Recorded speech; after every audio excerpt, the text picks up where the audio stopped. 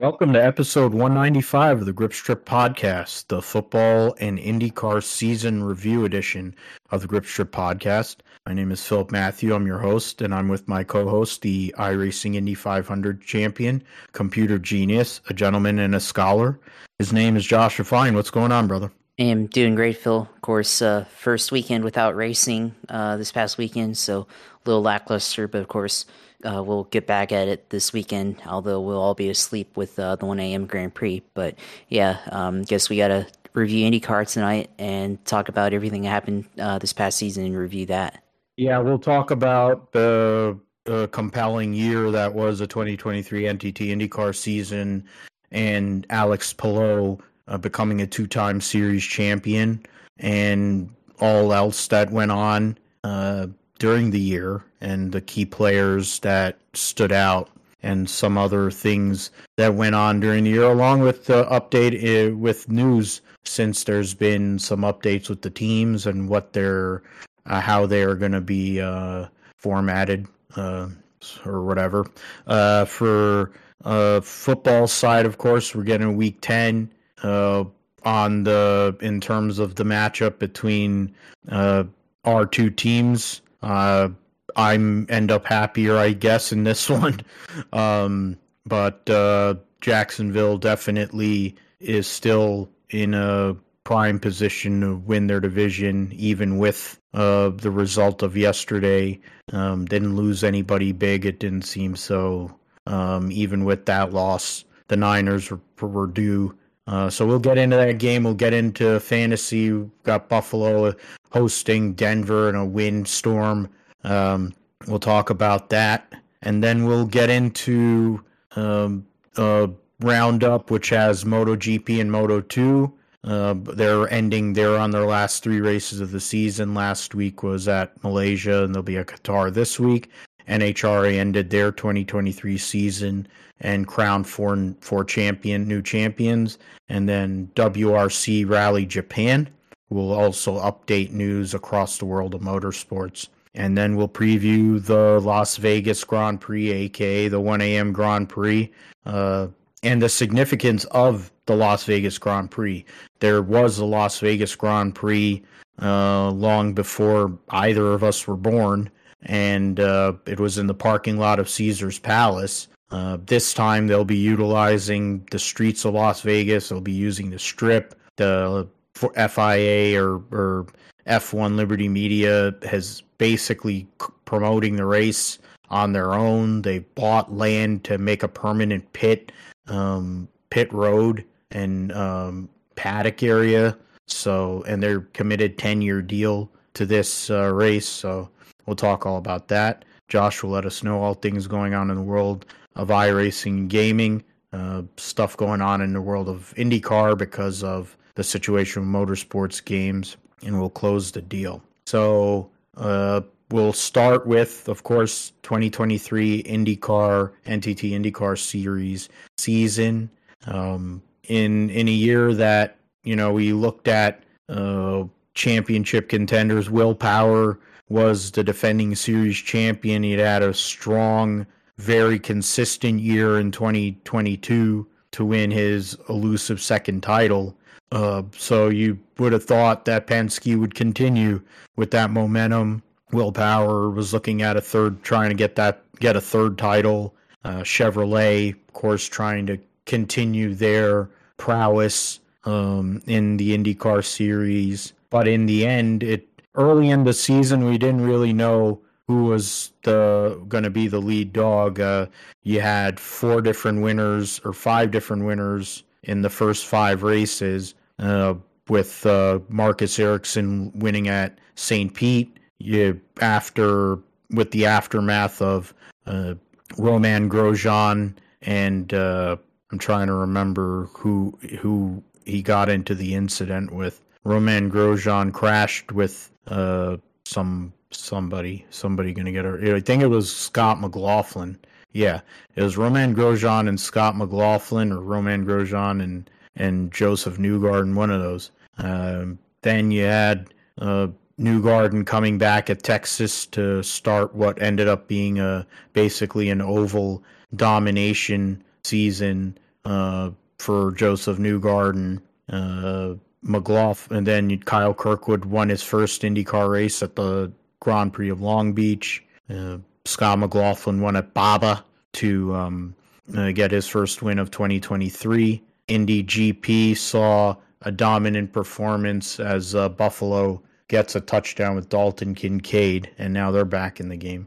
Indy GP, the first one of the year, saw Alex Palou dominate, and it was a sign of things to come.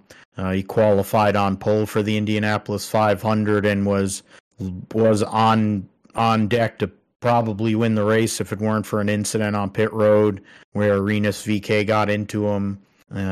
Alex Palou had to go to tailback after doing repairs to his number 10 car, and then he came back from that and all the way to fourth. But Josef Newgarden held off Marcus Ericsson and prevented Marcus Ericsson from becoming the first repeat winner of the Indianapolis 500 since Helio Castro-Neves in 01 and 02. So they just went and called it back. What the heck? Okay. Yeah. Oh, it's offsides on Denver. Okay. So the touchdown does stand, and they're going to go back out for two-point conversion? Really? This early in the game? That's crazy. Whatever. Alex Palou didn't let it stop him. He had, after St. Pete, where he finished 8th, he was on a run of 5 consecutive top 5s with 1 win. And then he set the tone for the rest of the season by winning 3 consecutive races at Detroit, back in the streets of Detroit, Road America, and Mid-Ohio. It wasn't initially a thing in Mid-Ohio. Nobody really thought that he was going to win the race from where he started, but Strat went his way. Oh, great throw by Josh Allen to Gabe Davis. He actually caught the ball. Yeah, so now it's 9-8. Road America was domination. Mid-Ohio, he ended up dominating the race, and Scott Dixon, who's won at Mid-Ohio a trillion times, finished behind him. Palou got damage early in the race at Toronto, but still recovered to finish second. Had a broken wing, and was able to go and finish second behind Christian Lundgaard, who became the second first-time winner of 2023 there. First non-top 5 finish since St. Pete at Iowa, gets a third in the second race. Nashville gets a third there, and then 2 7th-place finishes, Indy GP and Gateway, before winning at Portland, which essentially solidified the championship right then and there. And then he finished third at Laguna Seca, 656 points, 2256, and 78-point victory, 78-point gap between himself and Scott Dixon, his teammate, to become a 2-time series champion. I mean, the one thing that we can say about Alex Palou, really, outside of how dominant he was at times, is his inability to honor contracts. For Alex Palou, Josh, he was unbelievable in 2023, and now he will continue at Chip Ganassi Racing for the foreseeable future, which means that, I mean, can he continue this run? Can he go and be like Scott Dixon and win, get into that like stratosphere of champions, 3 championships and more, which, I mean, there aren't that many guys who won more than 2 championships in IndyCar, so that would really speak to how good Alex Palou is. But right now, he did a great job in 2023, and it's hard to find many faults with how he performed on the racetrack. Yeah, contract stuff aside, which I think, that's all being ironed out in court and everything, and looks like he's going to be at Chip Ganassi for the future, at least right now, currently. But his on-track performance just been consistent throughout the year. Had 5 wins, including 4 out of 5 wins throughout the month of May, and going all the way through June and July. Only stopped by himself really at Indianapolis 500. Had a chance to win that one, or was in contention to win that one, but that didn't turn out well there, at least not being able to win that race. But besides that, won again at Portland, and then of course had 6 additional podiums in addition to those wins, so 10 podiums total to go throughout the year. So, and of course, in addition to that, of course, winning the most races, led the most laps outside of Josef Newgarden. Of course, his laps bulk of those are on ovals, but had a strong average finish of 3.7.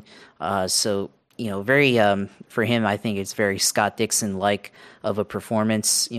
From what we've seen over the years from Scott Dixon, I think he's taking well to what his veteran teammate has been able to put up over his career, and I think I've said it before, but it looks like it's kind of a shifting of the guard at Chip Ganassi Racing. Obviously, Scott Dixon still trying to go for 7 titles, which puts him in the realms of that 7-title club, as we've seen in other forms of motorsports in F1 and NASCAR. But for Scott Dixon, I think he's going to have a really phenomenal year next year to be able to get to Alex Palou, and likewise, I think Alex Palou is becoming that driver in IndyCar that can be dominant from a year-to-year basis, like what we've seen from Scott Dixon. So definitely think Alex Palou, after 2022, we thought he wasn't that great, and we thought he'd be hampered by his contract situation, and we thought he'd be a sitting duck. Well, he comes out and lights the IndyCar world on fire and goes out and wins the championship. So I think, as long as he continues to do what he's been doing, then I think he has a strong chance of repeating in champion next year, and it's going to be really tough for the rest of the field to beat him. And I think the only thing left that he needs to do really is win an Indianapolis 500, which he's been in contention a few times for. So we'll see if he's able to finally come through with that next season. Yeah, and that's one thing. The ovals are basically the only part of his game that he hasn't mastered. But when you consider who he drives for and the experience he continues to gain, it's only a matter of time. Going and setting a 1-4 lap track record at Indianapolis to win the pole for the 500 speaks to an ability to put things together on big ovals. Short ovals are a bit more of a challenge, and I think if he was able to pick up that piece, the short oval piece, it would be absolutely ridiculous and almost unstoppable. But you can't go and completely say that's. I mean, saying he's unstoppable, it was what he was this year. But you look at Scott Dixon, the 6-time champion, the ageless wonder, the man who ran for Chip Ganassi longer than anybody in the history of the organization. The start of the year was somewhat quiet. Long Beach, he got wrecked by him and Pato O'Ward, got into a little argy-bargy, and he fell out of that race, and that was the only blemish on his whole entire season. Every other race he finished in the top 10, and which is very Scott Dixon like, and in many years that would have been good enough. You look at his gap, he was 90 points ahead of Scott McLaughlin. He would have won a championship, but his teammate just was better. Winning 3 of the last 4 races, though, shows that Scott Dixon isn't going away. It is the challenge to go and beat his own teammate, just like he had when Dario Franchitti was around, is there.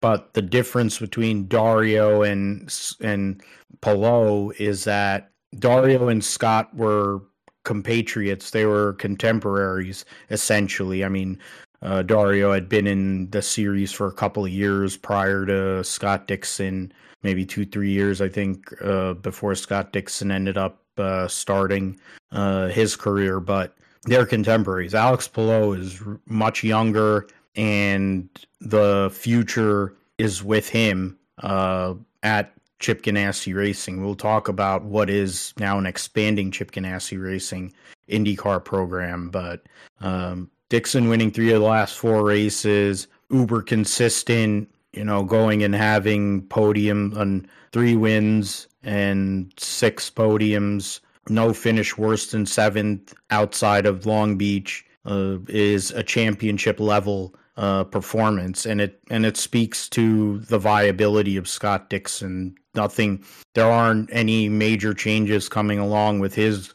PNC Bank Honda team, so he'd be coming back. He'd have the momentum. He wants to start out well, limit those bad races. That's the way to go and win championships, and that he can avoid that at Long Beach or St. Pete for the first time in a while. In a long time, he had a good finish at St. Petersburg. So, you can never count out Scott Dixon in IndyCar for as long as he's going to be around. He's probably going to be racing until he's 100, but he's going to be good and he's going to be a factor. Another piece is we go from the Honda, the top 2 guys are Honda drivers, and we get into Chevrolet and the drivers who finished 3rd through 5th, and if we expand it, get from 3rd through 7th, 4 of those 5 drivers were Chevrolet drivers. The 3 Penske guys, Scott McLaughlin, Josef Newgarden, and defending champion Will Power, and sandwich in between was Pato O'Ward. McLaughlin ended up finishing 4 points ahead of Pato O'Ward, and Newgarden was 9 points behind his bus bro brother, and Will Power ended up finishing 7th in points. Chevrolet ends up winning the Manufacturers' Championship. I think it was a combination of strength and numbers, but I also think quality. There's also an aspect of quality where Chevrolet had Penske Racing and you had McLaren, while Honda was Ganassi, and you had some flashes from Ray Hall and then some flashes from Andretti, but they weren't as strong. That's really where Honda loses out there, and they're probably looking at making adjustments to that and doing better in 2024. But I mean, when you look at Chevrolet, Scott McLaughlin only won 1 race in 2023, but sprinkled around that 1 race win were 3 outside of the top 10 finishes. It took until Detroit where he started to get more consistent, finish in the top 10. He finished in the top 10 every race for the rest of the year, but he only had 4 more top 5s, 2 more podiums. So it wasn't a consistent year for Scotty, but in his his 3rd season in IndyCar, he's solidified himself as a 20, 21, 22, or his 4th year in his 4th year in IndyCar, he's really truly solidifying himself as a championship contender. The competitiveness and consistency has to get there, but he's undeniably fast on road courses. That talent is always shown from his days in the supercars. But only 1 win, and that general inconsistency while your championship rivals are finishing in the top 5 regularly is something that has to improve. Pato O'Ward had 3 runner-up finishes in the first 5 races of the year and a 4th place at Baba, but the incident with Scott Dixon at Long Beach relegated him to a 17th place finish. Indianapolis, he was running up front with a chance to win the Indy 500 and crashed, and then he was involved in a first lap incident with his teammate Felix Rosenqvist at Detroit. And he had issues with this car shutting off on pit road, so those 2 finishes basically ended his chance at the championship right then and there. He would finish on the podium another 4 times another 4 times during the year, and I don't know what that is. It says 4, 5, 6, 7. Oh, he finished ninth. Yeah, he finished ninth in the season finale. Okay. Award continues to show why he's the lead dog at McLaren. Somebody who's one of the fastest guys. Oh, that's a bad pick by Josh Allen. That is a really bad pick. Award didn't win a race, but he was a factor throughout the season, and he's someone that with further consistency, working on his consistency, I think he'll be there for the foreseeable future. Josef Newgarden's season was a tale of two parts. I think you look at Texas, where he battled O'Ward to the finish and beat him there. Of course, winning at Indianapolis to finally get over that, get that monkey off his back, running into the crowd, all the emotion, basically confirming that he's never going to get fired by Roger Penske. He's probably going to be employed there for the next 30 years by going and winning that Indianapolis 500.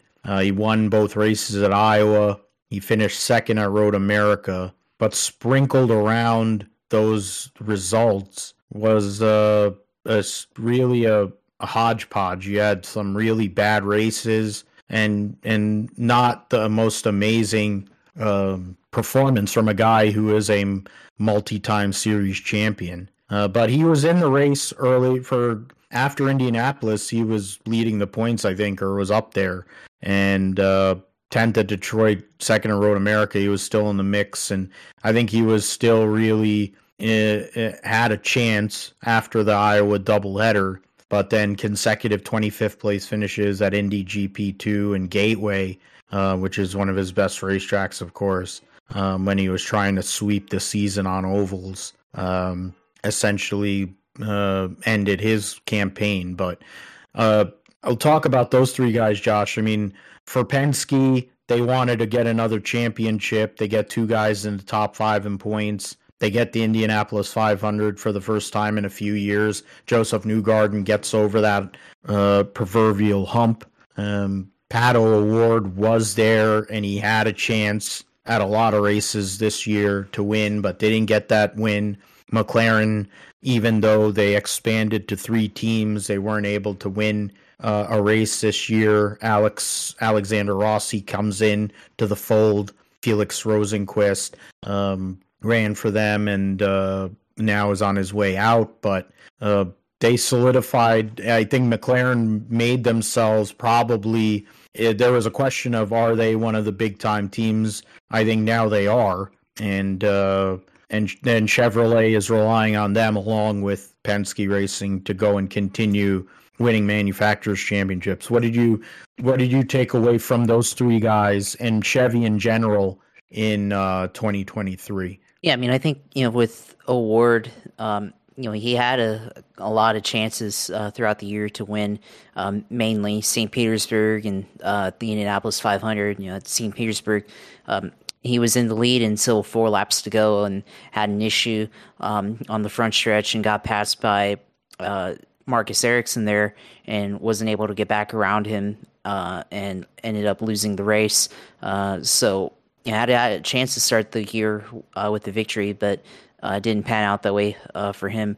And then at the Indy 500, of course, he was up there potentially racing for the win, and made a desperation move into turn 3 underneath Marcus Ericsson and spun out and crashed there. So those are honestly 2 of his best chances to win this season. And really for what McLaren, what they wanted to do this year, I think they have to be disappointed that they didn't win a race with any of their drivers. They had chances throughout the year. Alex Rossi had a chance at Detroit to possibly get around and get a pass against Alex Palou, but wasn't quite able to get it done there. It had chance again with the award at St. Petersburg and Indianapolis, and Felix Rosenqvist was also good in the Indy 500, but ended up crashing out of that one as well. So you have to wonder. There's probably a bit of disappointment there that they didn't win a race. Pato also, finished second in Gateway. Of course, Scott Dixon won that race, but led laps there and was, in contention to possibly get a win there. So, a little bit disappointing there, but they had opportunities throughout the year. But I think they're going to get better, and of course, they upgraded with David Malukas and going to McLaren. So I think that's going to be interesting dynamic there as well. So, you have that opportunity there for them to kind of build upon what they did this year. And then, for Penske with Scott McLaughlin and Josef Newgarden, of course, McLaughlin, in that same St. Petersburg race, tangled with Roman Grosjean, coming out of the pits, and obviously that was a battle between those two drivers in that race. And I think for McLaughlin, again, like Pato Award, that was also a missed opportunity there for him to come out and get a victory there. So for him not to get a win in the first race of the season, it's kind of a disappointment there, of course. But at the same time, his finishes weren't really that bad the first couple of races of the season, considering where they finished. They got a 6th place at Texas, 10th at Long Beach, which is an IndyCar, which is okay, a top 10 still, and then they won at Barber Motorsports Park in Alabama. So there was that opportunity as well, to start out the season well, which they relatively did. They were 4th place in the standings after the Barber, and then at in Indianapolis, they didn't really have a good month of May. 16th at the Grand Prix, and then 14th at the Indy 500. And then after that, they didn't finish outside the top 10. So, they eventually made their way up to 3rd place in the standings. So, really, I think maybe Scott McLaughlin could have had a better placement in the standings if he would have had a better month of May, and if he would have had a better showing at St. Petersburg, a possible win there. So, I think it was a very, very consistent year overall for McLaughlin, even though he didn't win as many races. And of course, he also won the pole at Nashville and led laps there, and possibly could have had a win there, but Kyle Kirkwood ended up taking that win there. So, for McLaughlin, of course, it's got to build upon that consistency and convert some of that into wins. And then, for Newgarden, obviously he wins the biggest race of the year in the Indy 500 and won all but one of the oval races. But, I think his results kind of show he was a bit more of a boomer bust driver than in recent years in IndyCar. So, they were kind of inconsistent on the road courses throughout the season. And then at the end of the year, they had a chance to kind of reel in Alex Palou for a victory. But then, of course, at the Indianapolis Grand Prix at the second running in August, they had a poor showing there, got caught up in an early accident, and were never able to, get out of, get back from that momentum loss there. And then at Gateway, they led a ton of laps there, were on the pole, and then had handling issues, and then ended up falling out of the race with contact that they made. So just a unfortunate ending for him, of course, was I think because of his oval wins, ended up being the main challenger to Alex Palou throughout the year. But it would have been, even if they had those races back with the Indianapolis Grand Prix and then at Gateway, I think it still would have been a tough order for him to be able to get up against Alex Palou there. I mean, even before that Grand Prix at Nashville, they finished 4th, but they were still looking at the standings. They were still 84 points behind Alex Palou. So still would have been a tough order for Newgarden to be able to, possibly get closer to the points lead and apply pressure and everything. Because then at Laguna Seca, they had a poor running there and ended up finishing in 21st. But of course, by that point of the the year, at the end of the year, they were already out of contention. So things, if they were in contention, then obviously maybe that race turns out a little bit differently. But they just weren't. Outside of those oval wins, they were very hit or miss throughout the year. So I think Penske overall, I don't think they have too much to worry about. But I think they were just a little off in some areas that I think prevented them from being able to compete for the driver's title. But of course, it's good enough, I think, with all three drivers that we mentioned, McLaughlin, Award, and Newgarden being able to go out and be good enough to win and contribute to the manufacturer's title in IndyCar. So at least Chevy can hang their hats on that performance and what they were able to do throughout the year. Yeah, and they're going to be a factor no matter what. Penske is Penske. You can't ever count them out, no matter what the race is or what the track is. So Newgarden going for a third championship, McLaughlin trying to get that first championship and add his name to the Indianapolis 500 winners list for Penske. That's something that we'll be looking at, more consistency in general and more winning from those guys. I brought up Kyle Kirkwood and Christian Lundgaard. Both of those guys bring up the next generation, really, of the IndyCar drivers. You have contrasting stories. You have Kyle Kirkwood, who has had a taste of European racing, but ended up going through the road to Indy and winning championships in every class, and ended up getting to IndyCar racing for Foyt. Did a lot of wrecking, driving for Foyt a couple of years ago, and then this year came back to Andretti Autosport, or now under Andretti Global, to race, take over the seat that was vacated by Alexander Rossi, and he gets 2 wins on the year. He gets his first win, of course, at the Acura Grand Prix of Long Beach, and he adds his name to a very big group of guys who have won their first career race at Long Beach. Michael Andretti, Paul Tracy, is that the Grey Cup? Yeah. Just to name a few. Those are just a couple of those names. There's been famous names that have won at Long Beach, so Kyle Kirkwood adds his name to that list. He also won at Nashville. Used good strategy and pace to get that second win on the season.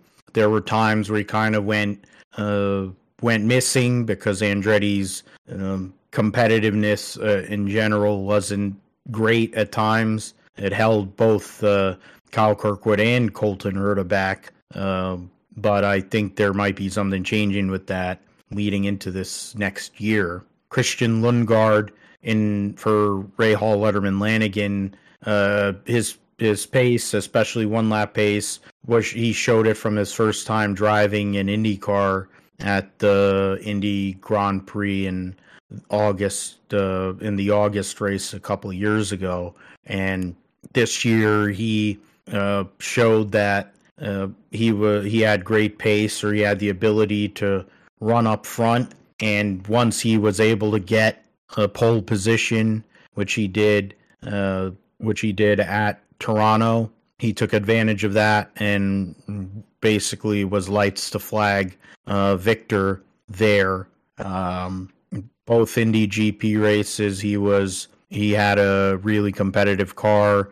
Mid-Ohio, which is a home game for Rahal, they were very, very competitive. Those were the bright spots for him, and I guess you'd call Barber and the road courses are definitely where Christian Lundgaard, coming from the Formula One feeder system, where he's going to show his prowess. But what it also showed is that Rahal, Letterman, Lanigan can put good cars out there, competitive winning cars out there after a few lean years for that organization.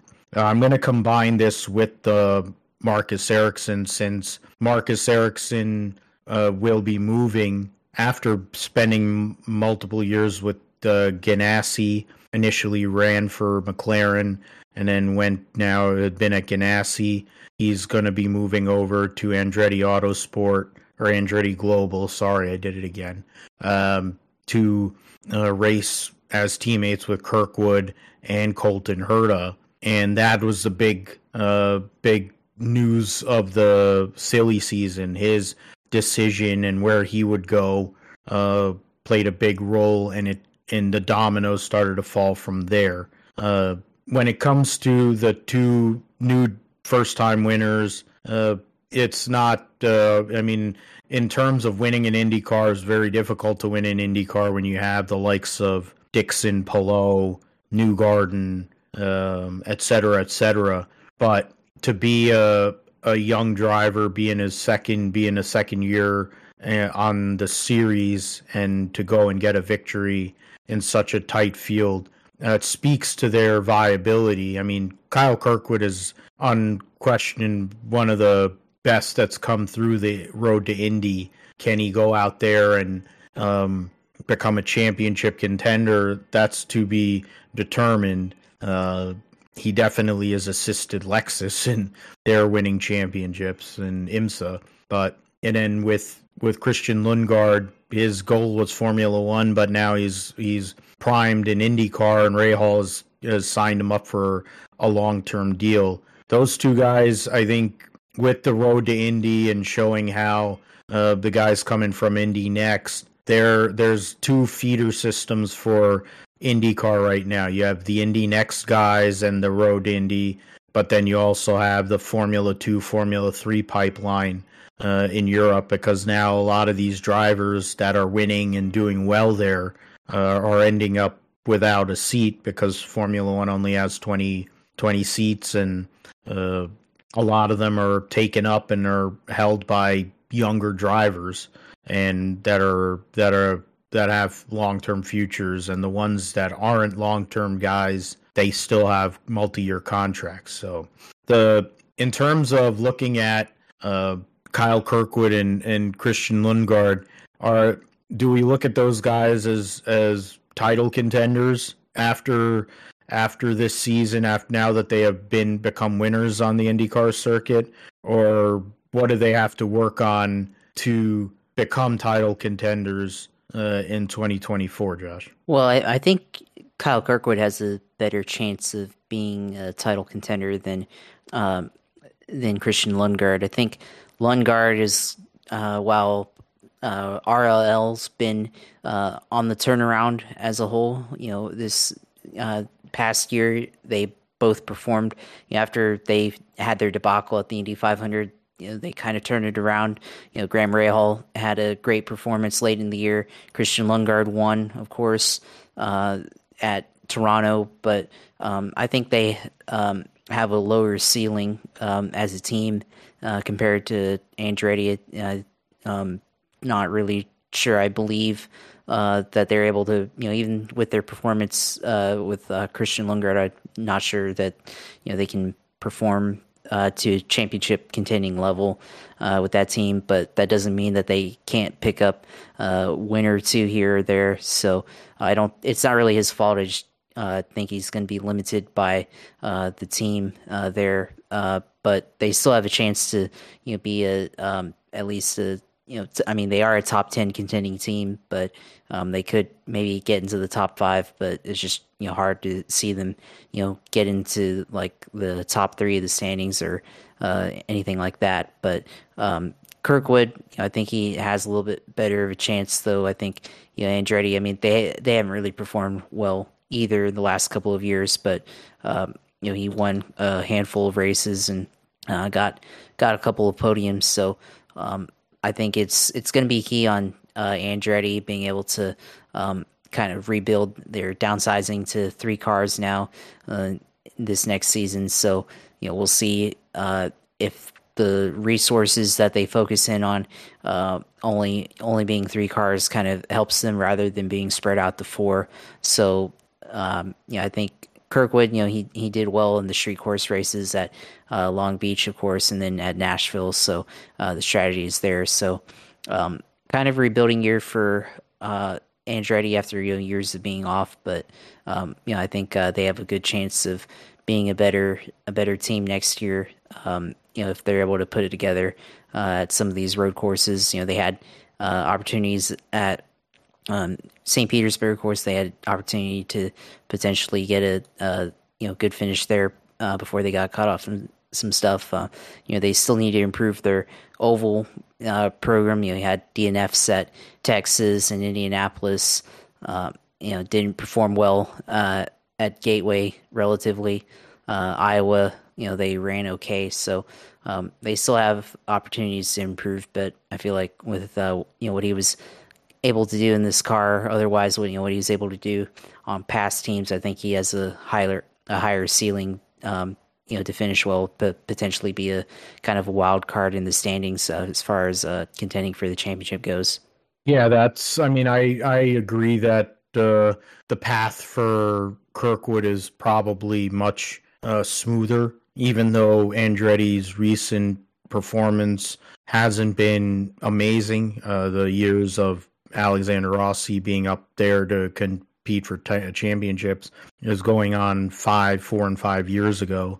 Or 5 or 6 years ago. So bringing up, that's why I wanted to bring up Ericsson. He comes in as a veteran type of presence in the IndyCar Series as a winner in all different types of, winning street course races, permanent road course, and of course ovals. And then he also comes in as someone who's a stabilizing force, someone who brings cars home to the finish compared to the guy he's replacing in Romain Grosjean, his former Formula One compatriot.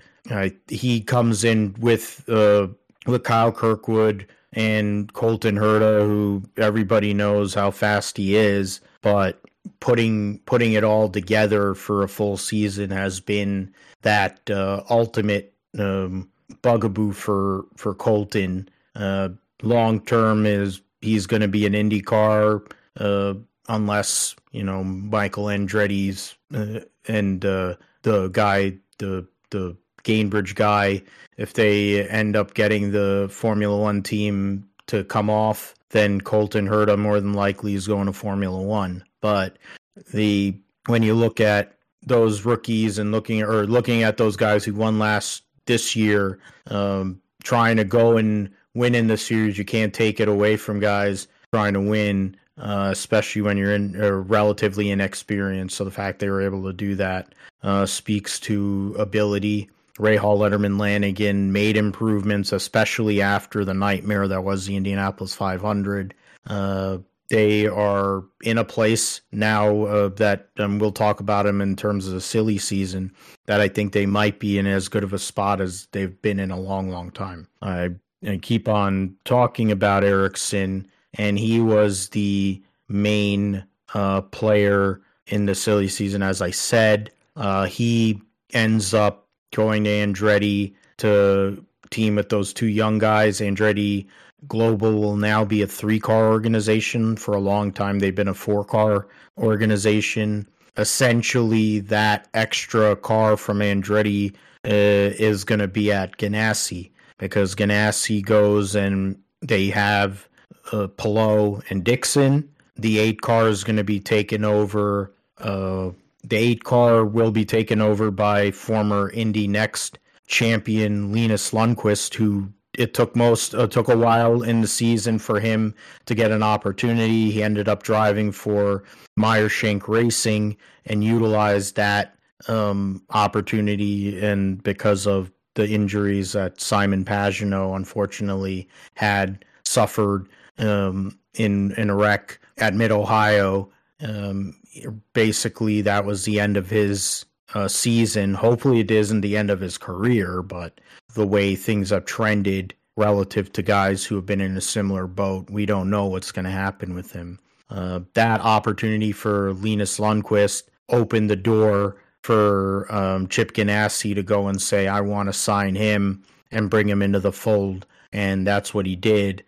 He will bring Linus Lundqvist into Ganassi to drive the 8-car, taking over for Ericsson. And then Marcus Armstrong, who won the Rookie of the Year this year, only running the road courses, will be running the full season in 2024, and he will be driving a 4th car full-time for Ganassi. And then the shocking news which came out was 19-year-old Kiffin Simpson, who's spent time in the sports car realm, ran Indy Next. He was put in, and he's going to be a fifth full-time car for Chip Ganassi Racing. So there's a lot of youth coming in, and Ganassi, who has been averse to running young talent, all of a sudden now has 4 of his 5 guys are under like 27 years old or whatever it is. So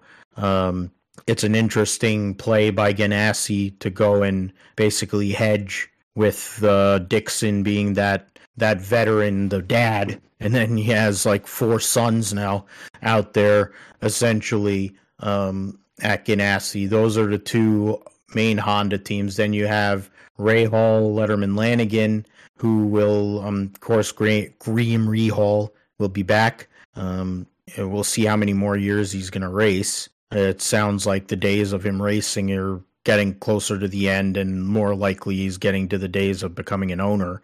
And Lundgaard is there, and then they signed Pietro Fittipaldi to be their 3rd driver, so bringing the Fittipaldi name back to IndyCar racing. His grandfather, Emerson Fittipaldi, of course, the 2-time IndyCar Series champion, 2-time Indianapolis 500 winner, former Formula One world champion, etc., etc.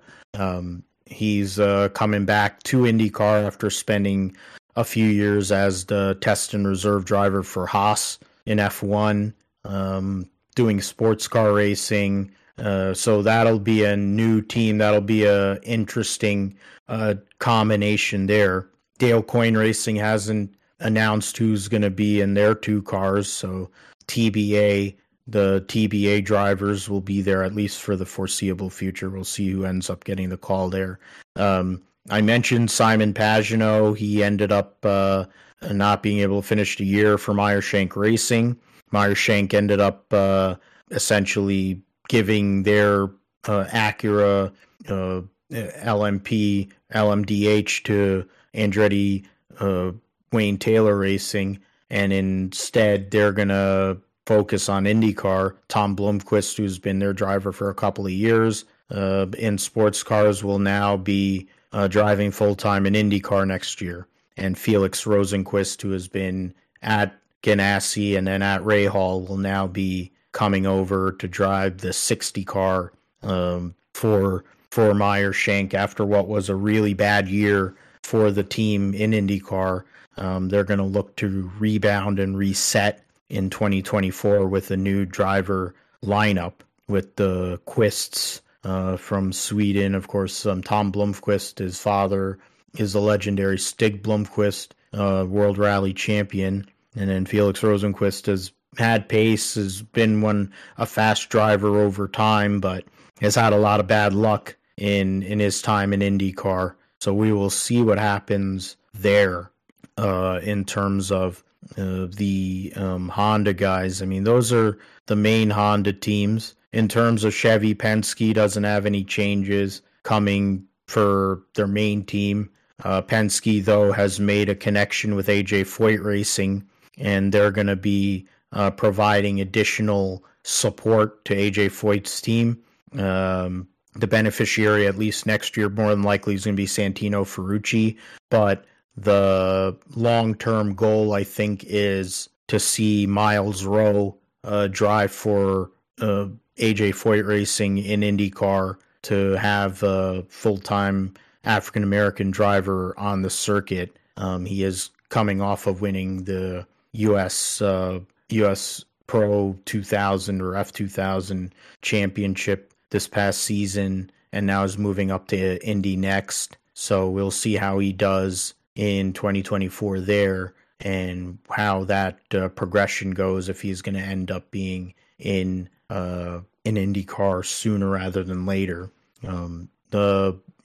Josh brought up the change with McLaren. Of course, Rosenqvist moves on, and he will be replaced by David Malukas, and he'll be a fully funded driver. David Malukas, instead of bringing the funding to the organization, they'll be taking over that 3rd car. So we'll see how that goes. In terms of other teams You have the Ed Carpenter Racing Team. Rinus VeeKay continues there. Ed Carpenter gets rid of the third car, and he's going to go back to running the ovals with the 20, and he's going to share the car with the defending Indy Lights champion, which now I'm forgetting.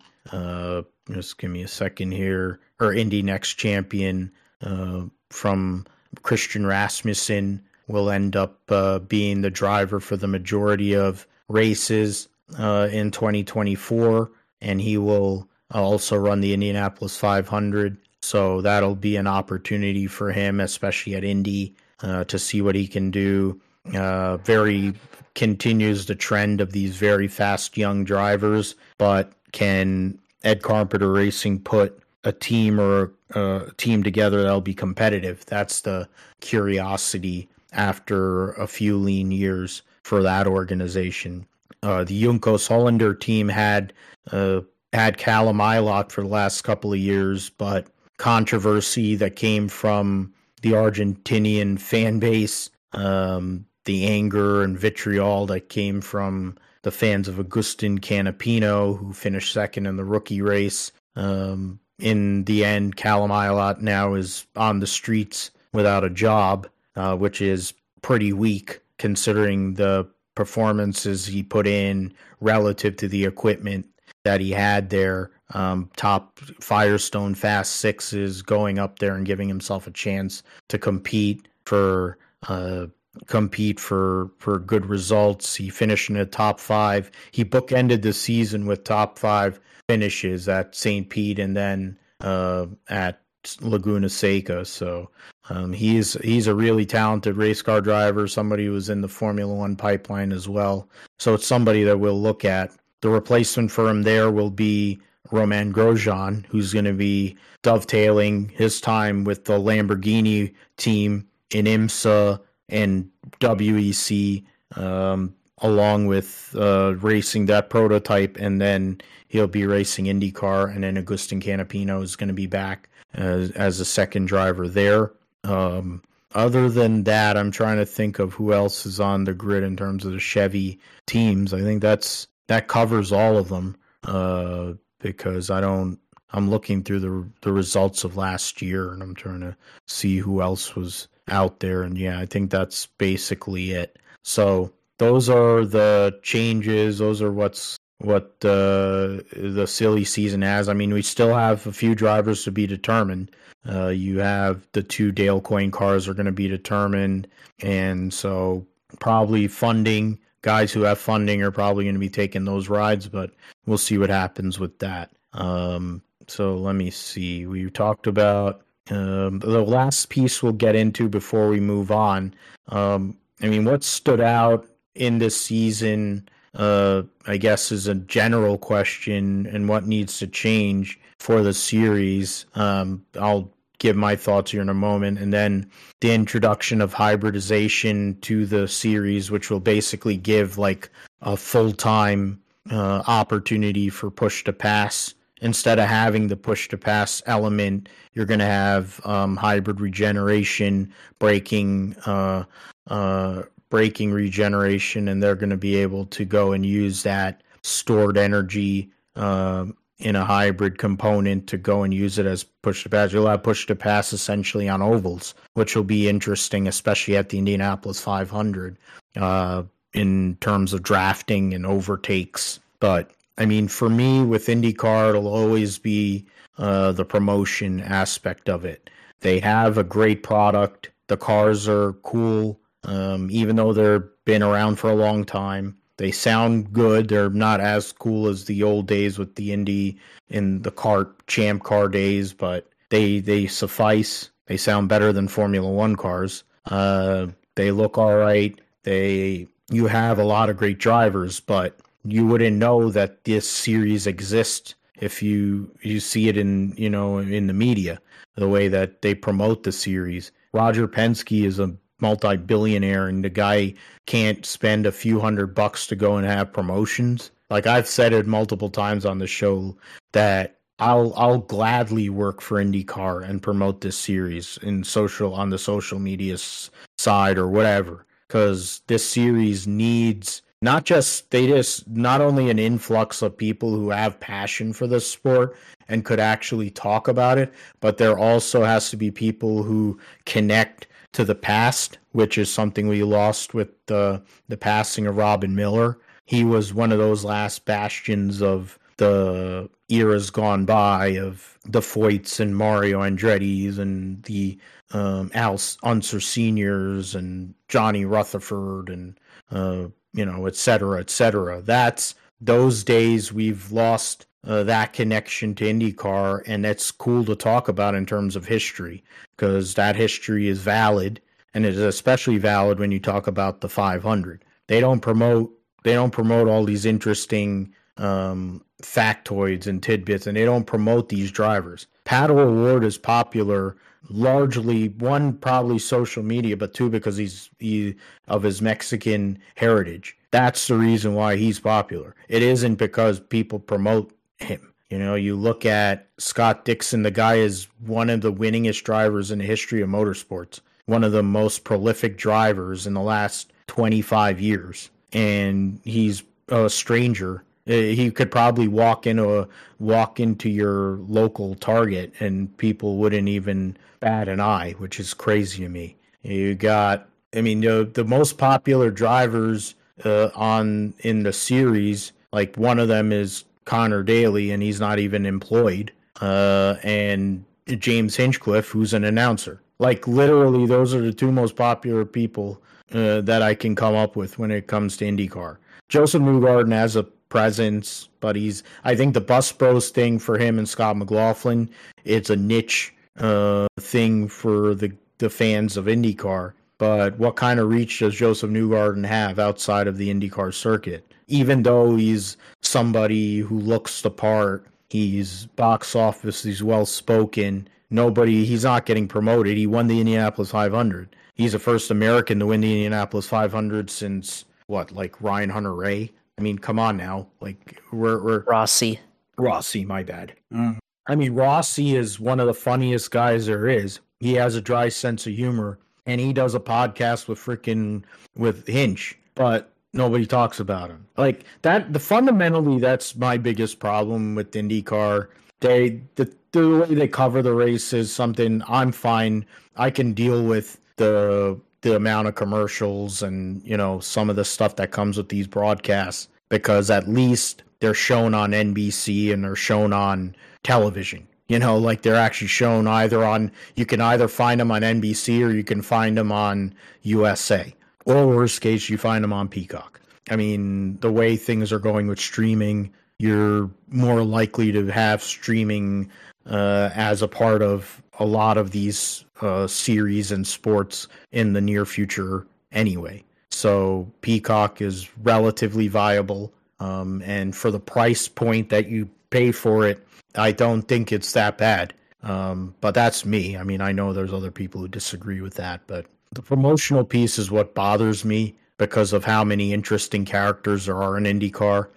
We spend so much time talking about NASCAR, and most of the guys on the NASCAR circuit are as entertaining as this, which is my holder for my headphones. And the one thing they got lucky with is that Ryan Blaney is probably their most popular driver, and he is their champion. That's the one good thing they got going for them. Because otherwise, most of them other guys have the personality of a lamppost and don't really bring anything to the table. There's IndyCar guys that are really interesting, really funny, and compelling, but you wouldn't know that because they don't even get a 1 rating for some of these races, which is sick, to say the least. What say you, Josh, in regards to that?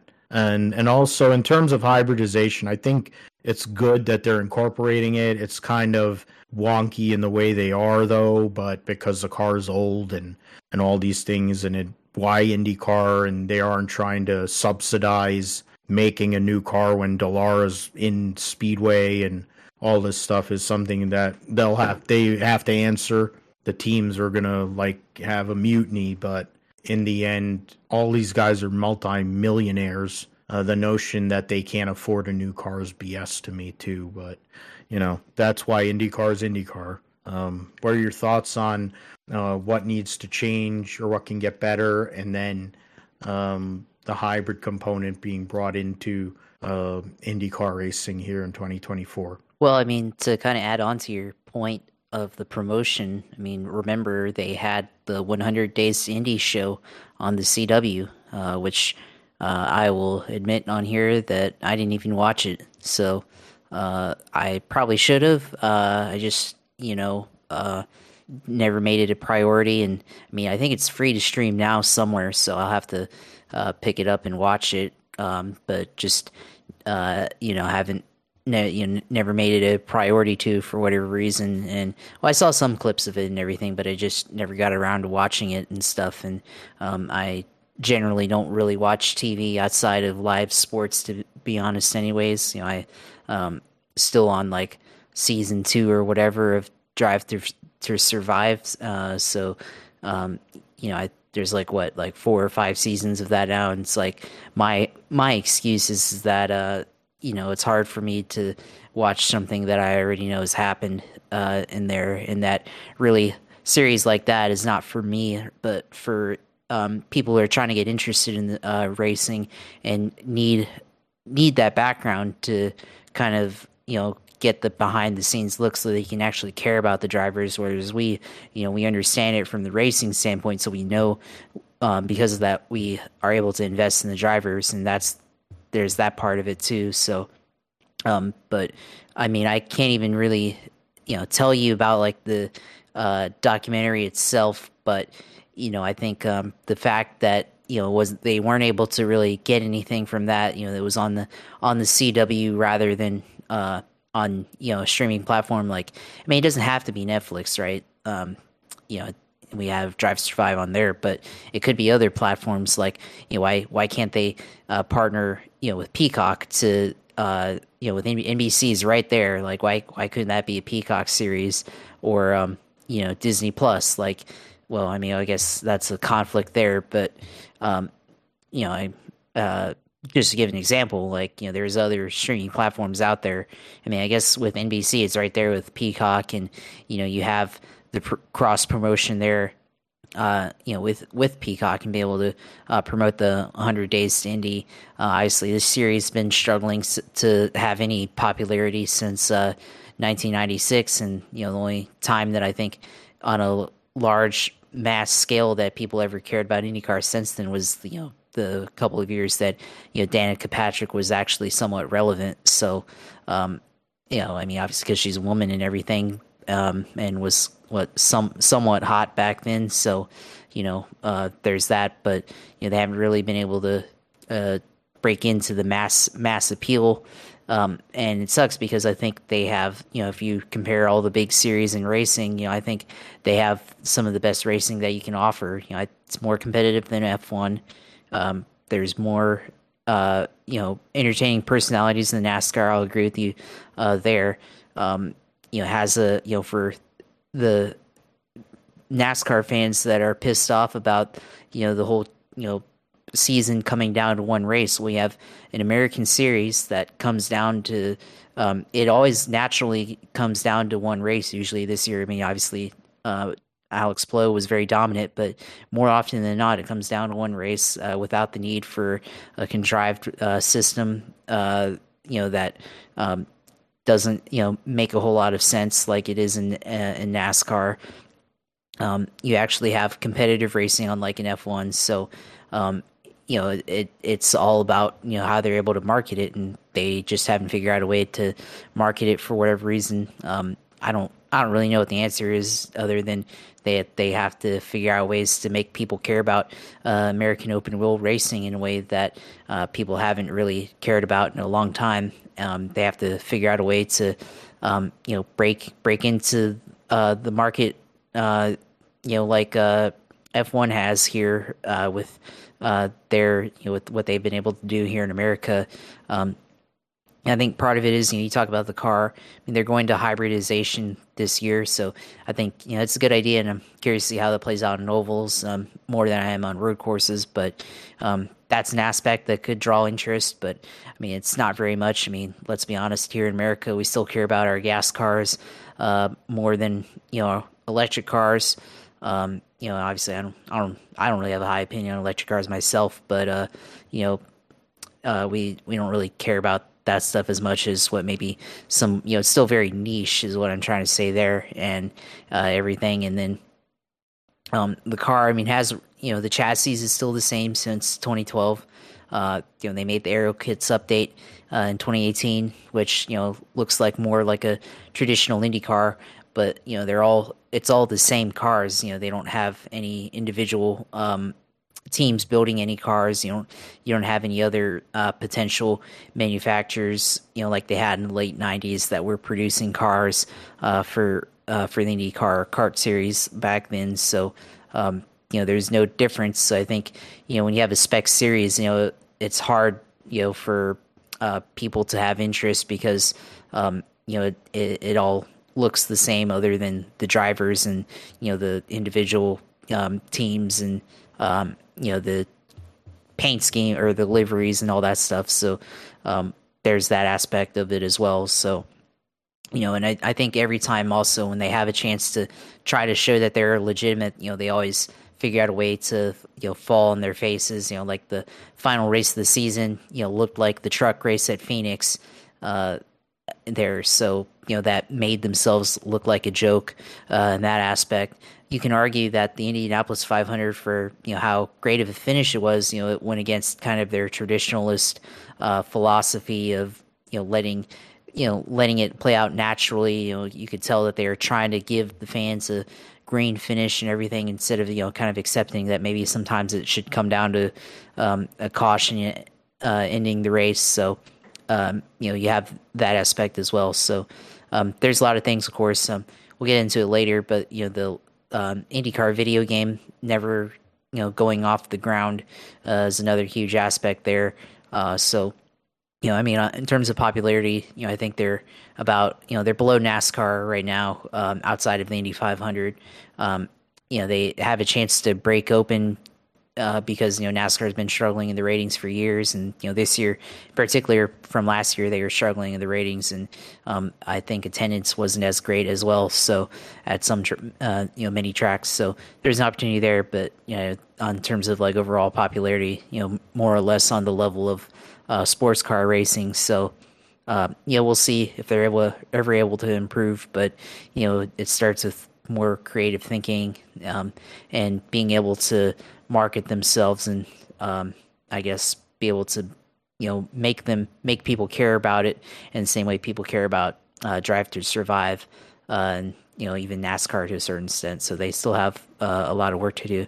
Now, as far as that goes, I mean, I think that's a giant chunk of that, but still the mentioned the racing sometimes looking like a joke. I think that still needs to improve, and then I think the stewards need to be doing a better job of officiating at times. I think they did a pretty good job, but there's been more than a handful of times where the drivers were upset at the stewards for how they called a race during the year, and it's happened in the years past. So, as always, I think that can always improve as well. So, be interesting to see next year how this all turns out, and how hybridization turns out, how that's going to look like at the Indy 500, and just how is it going to look like more like Talladega, or is it going to be a lot more spread out than what we've seen in years past? We'll see.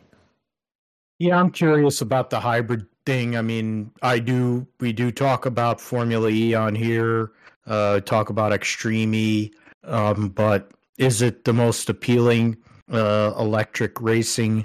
Not so much, but it's there, it's racing. Any like the IMSA series, any of these series that have like the regeneration, Formula One has had that for a while now, for a long while. I think it's something that is worthwhile. I think having a hybrid component is something that is going to be road going technology. It's going to be something that is relevant and it's something that I think it is going to be a part of road going vehicles for near future. So we'll see how it works in IndyCar. New car wouldn't hurt, but that ain't coming. Engines, they should have went with a 2-liter 4-cylinder engine back in 2012 or 2011, and this whole issue of having manufacturers probably would have been solved a long time ago. And then promotions, that's the big one.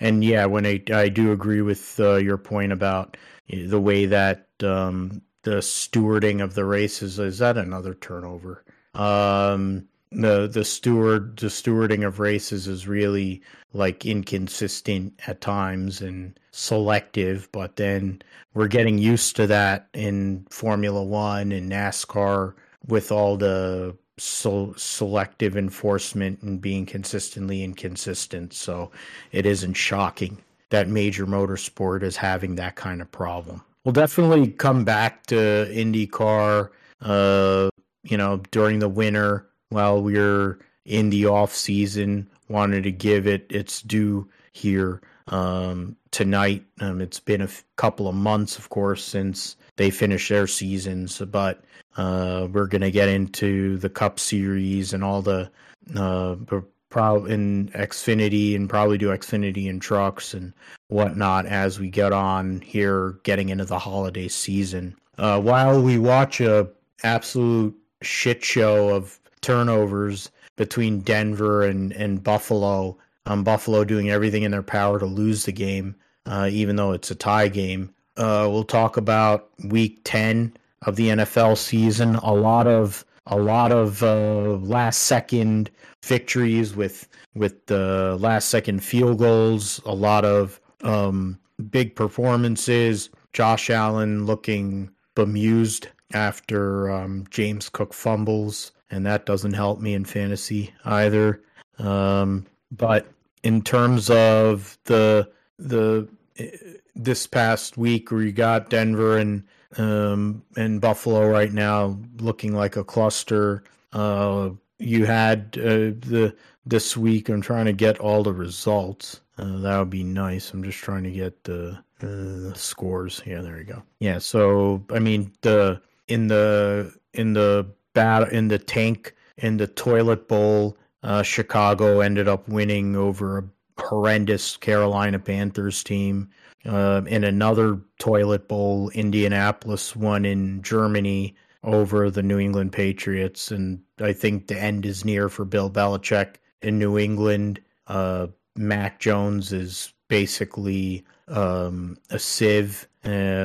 Houston ends up going and winning in a last-second field goal over the Cincinnati Bengals on the road with C.J. Stroud. C.J. Stroud putting himself in. I mean, not only is he a likely favorite to win offensive rookie of the year, but arguably he's in the mix for the MVP conversation. Keeping and D'Amico Ryans in his first year as Houston Texans head coach is the leading candidate for coach of the year right now, halfway through the year. Minnesota with Josh Dobbs, the Josh Dobbs experience continues, and now he's with Minnesota, and they get a win over the New Orleans Saints. They knock out the Vikings, end up knocking out Derek Carr, Michael Thomas, and Marshawn Lattimore in that game. So we'll see how much they're affected. They're going on their bye, so that's something to see after their bye. Pittsburgh wins ugly. I don't know when you consider that their offense is really not that good outside of Najee Harris. They beat Green Bay there yesterday.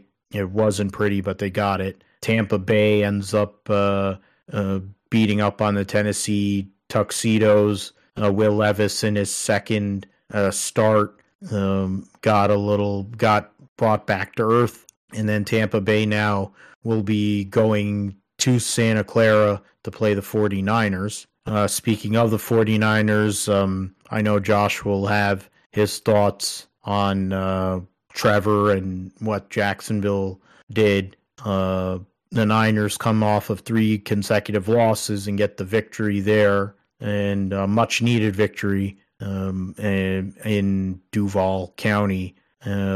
But as I say, I mean, with Jacksonville, they're a game ahead of Houston, a game and a half ahead of Indianapolis. Division, everything, all roads lead to Jacksonville getting probably a number 3 seed as the year goes on, because Miami with the AFC East, there's 3 teams in that division that are somewhat competitive. The AFC North is going to destroy themselves. And then, Kansas City has a 2.5 game lead on Vegas, so they're going to win the division again. So it's really a game for the likes of Jacksonville, Baltimore, and whoever else to try and get ahead of Kansas City so that they can get that number 1 seed and make Kermit the Frog go on the road.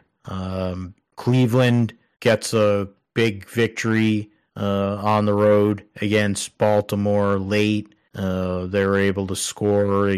They had a missed extra point, but then they come back out going later on with turnovers, get a field goal, get that victory, and now Cleveland is only a half game behind Baltimore in the division. So there's a lot to play for there. The Arizona Cardinals, you had Kyler Murray make his return after 11 months out because of the torn ACL, and he came back and he looked just like Kyler Murray with his speed and everything. So Arizona, which is tanking right now and probably looking for a quarterback or looking for something, they have some life while the Atlanta Falcons don't. The Detroit Lions continue their Jekyll and Hyde kind of deal. They've shown they've been able to beat Kansas City. They've been able to beat some big teams, but then they've just as likely have been knocked around a bit. The LA Chargers have no defense, and which is crazy when you consider some of the players they employ on that defense. That Brandon Staley's days probably are numbered there as the head coach. The New York Giants basically sat there and were batting practice for the Dallas Cowgirls in the late window. Tommy DeVito having to play. They scored 17 points. That's about all you can say. A lot of infighting going on. Brian Daboll, in his second year as a head coach, having to keep things together when things seem to be going off the rails. The Shithawks beat the Washington General Redskin Commanders. Last second field goal there. Commanders have been competitive even though they have one of the worst offensive lines in the history of mankind. They allow Sam Howell to get destroyed every week, but he's tough and he continues to stand up to it.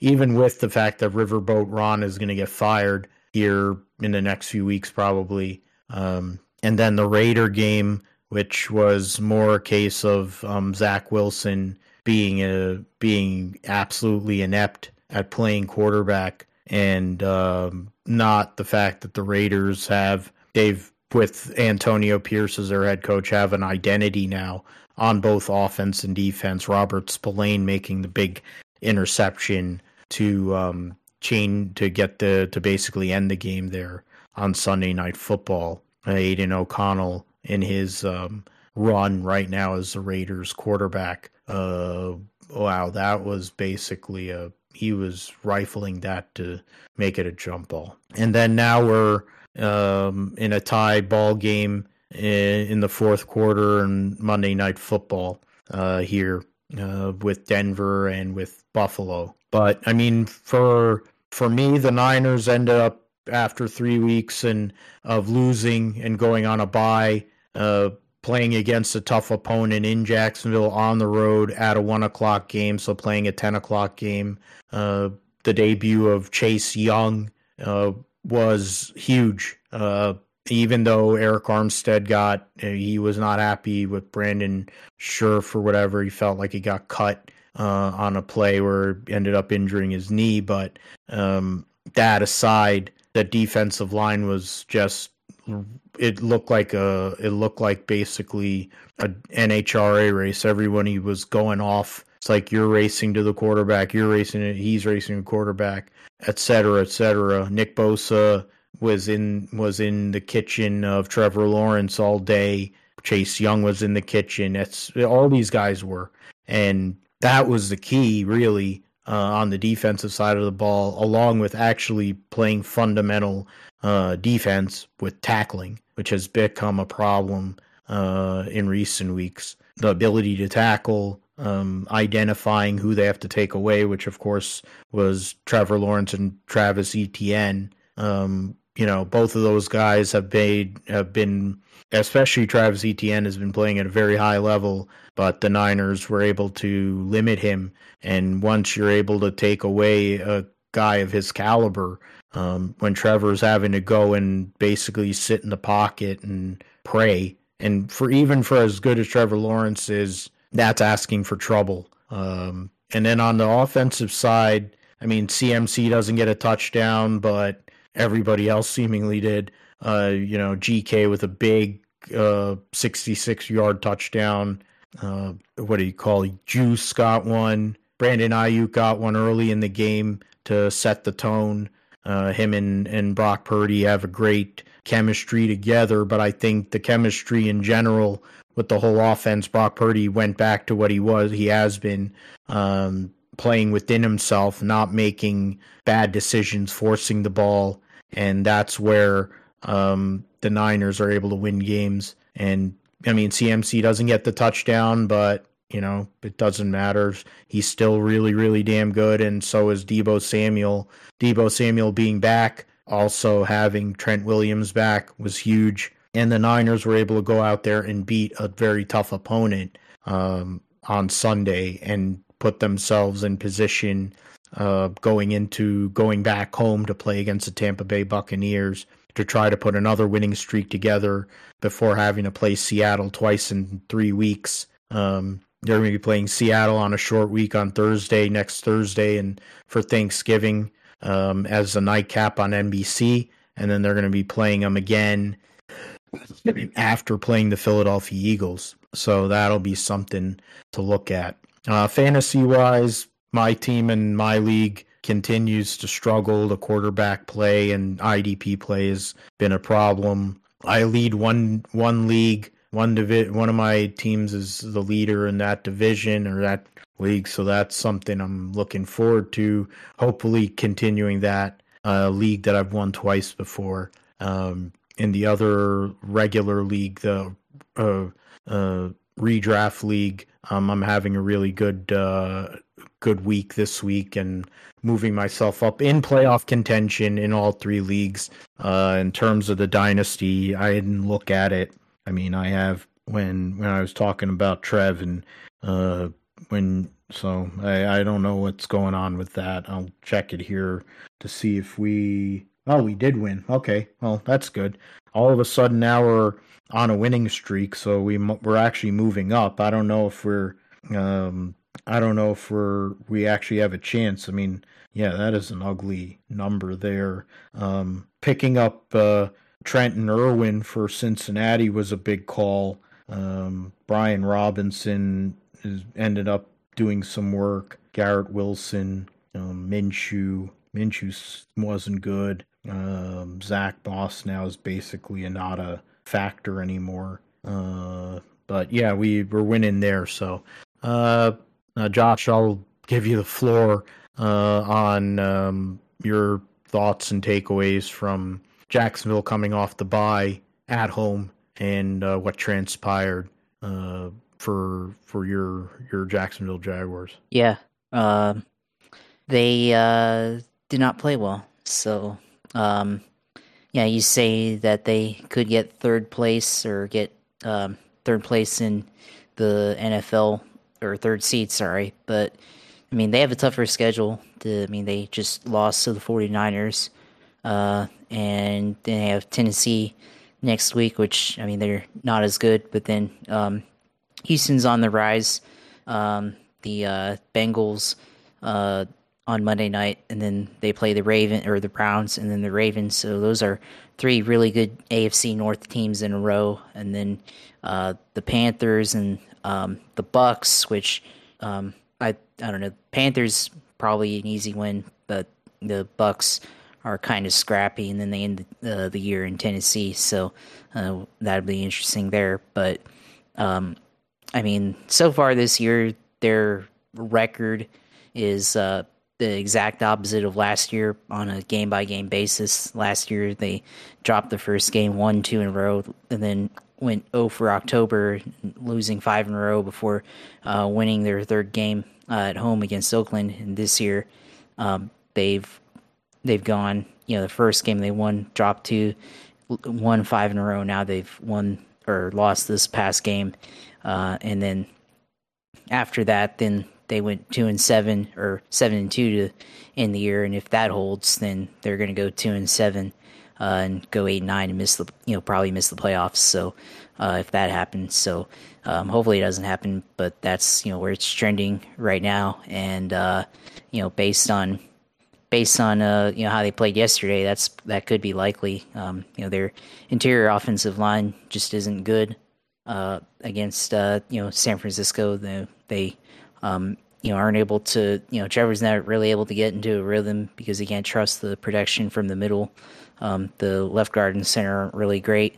The wide receivers, they have slot wide receivers playing horizontal when they need to be vertical, and they can't be vertical because the offensive line sucks.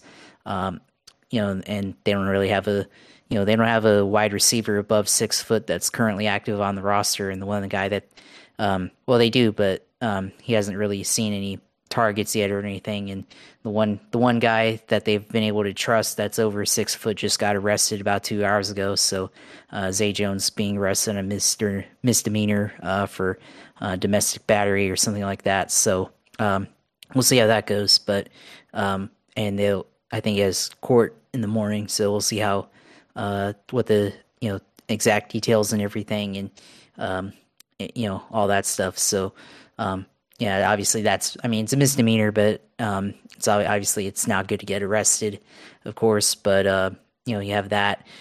So I'm not really worried about Trevor Lawrence, but I don't think he's being set up to succeed because they didn't put together a good offensive line this year.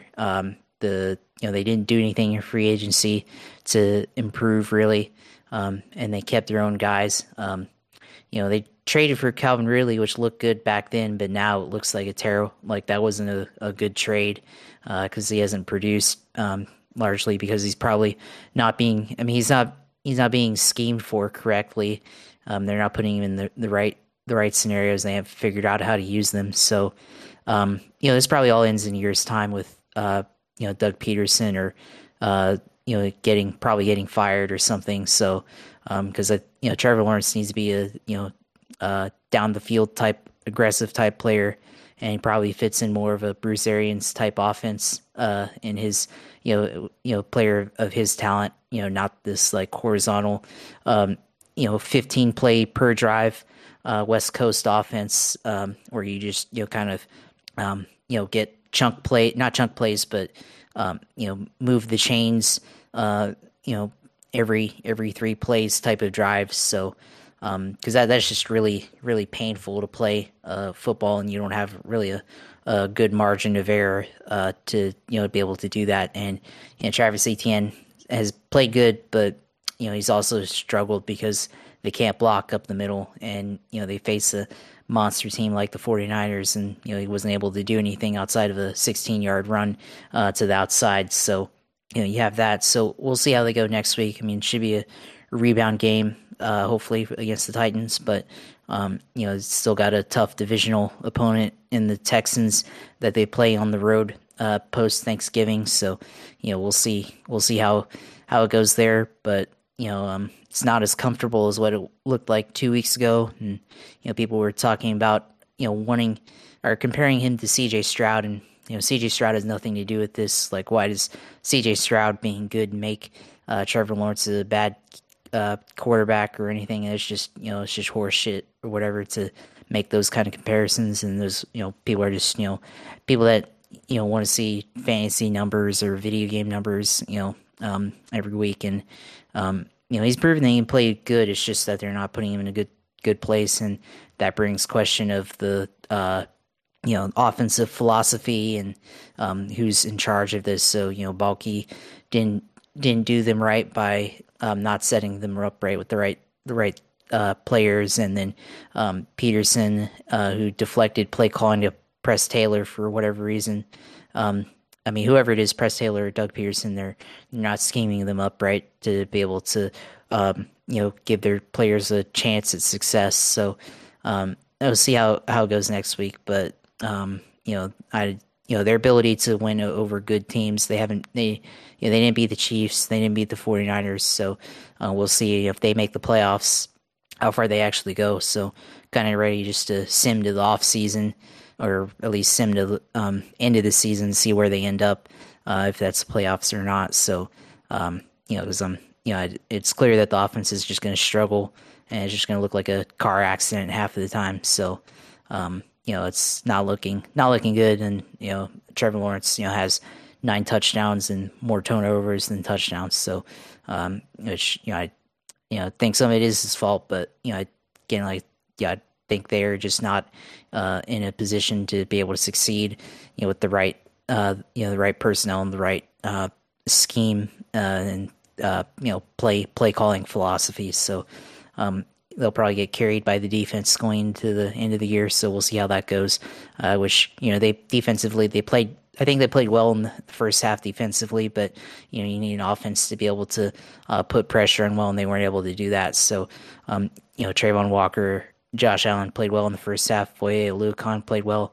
So they were able to get pressure on Brock Purdy outside of that one touchdown drive that they had in the first half or the first quarter. So, but then of course the game got blown wide open with isolating George Kittle in coverage, and only having him covered by a single linebacker, and that was pretty much the backbreaker in that game. So this is a game for the Jaguars that kind of makes you, if you're a Jaguars fan, questions your existence. And I just lost on fantasy there. So that's interesting to see that play out like that. Definitely not the game that they wanted, and kind of expected it to be a lot closer than 34-3. So we'll see how it goes next week against the Titans, and hopefully there aren't any away fans this time, because that was just sad for whatever reason. A lot of fans wearing red in the stands again. So just like there was against the Chiefs, because they had to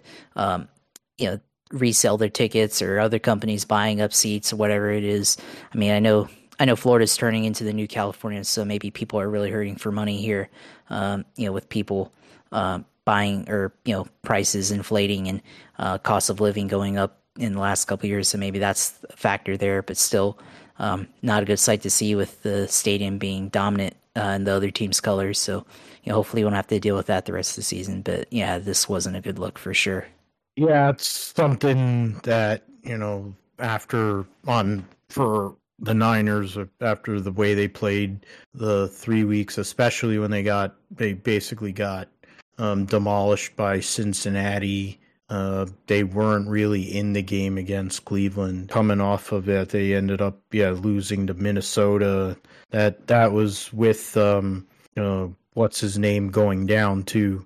Either way, it's something you have. It's a 1 week league. You can have 1 week or 3 weeks where you're not looking great, and then the next week you're back in business. And that's where it's something to look at. There's things to solidify, and had concerns others would acquire Surtain. That would have been good if the Niners could have gotten Patrick Surtain, but looks like Denver's going to be in the mix. Otherwise, so that's something. There's a lot to look at as we get through the second half of this season.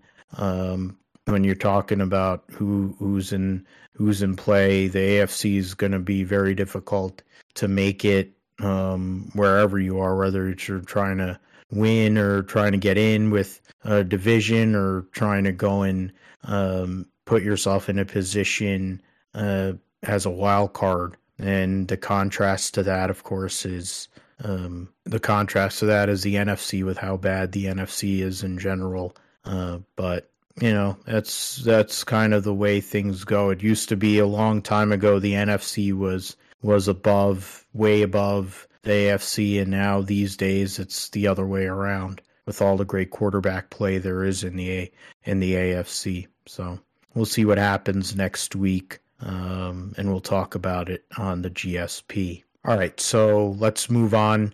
MotoGP and Moto2 at Malaysia this past weekend. They in terms of the MotoGP, Enea Bastianini gets his first win as a factory Ducati rider, something that a lot of people thought was going to happen a lot more this year, but hasn't because of the injuries suffered early in the season.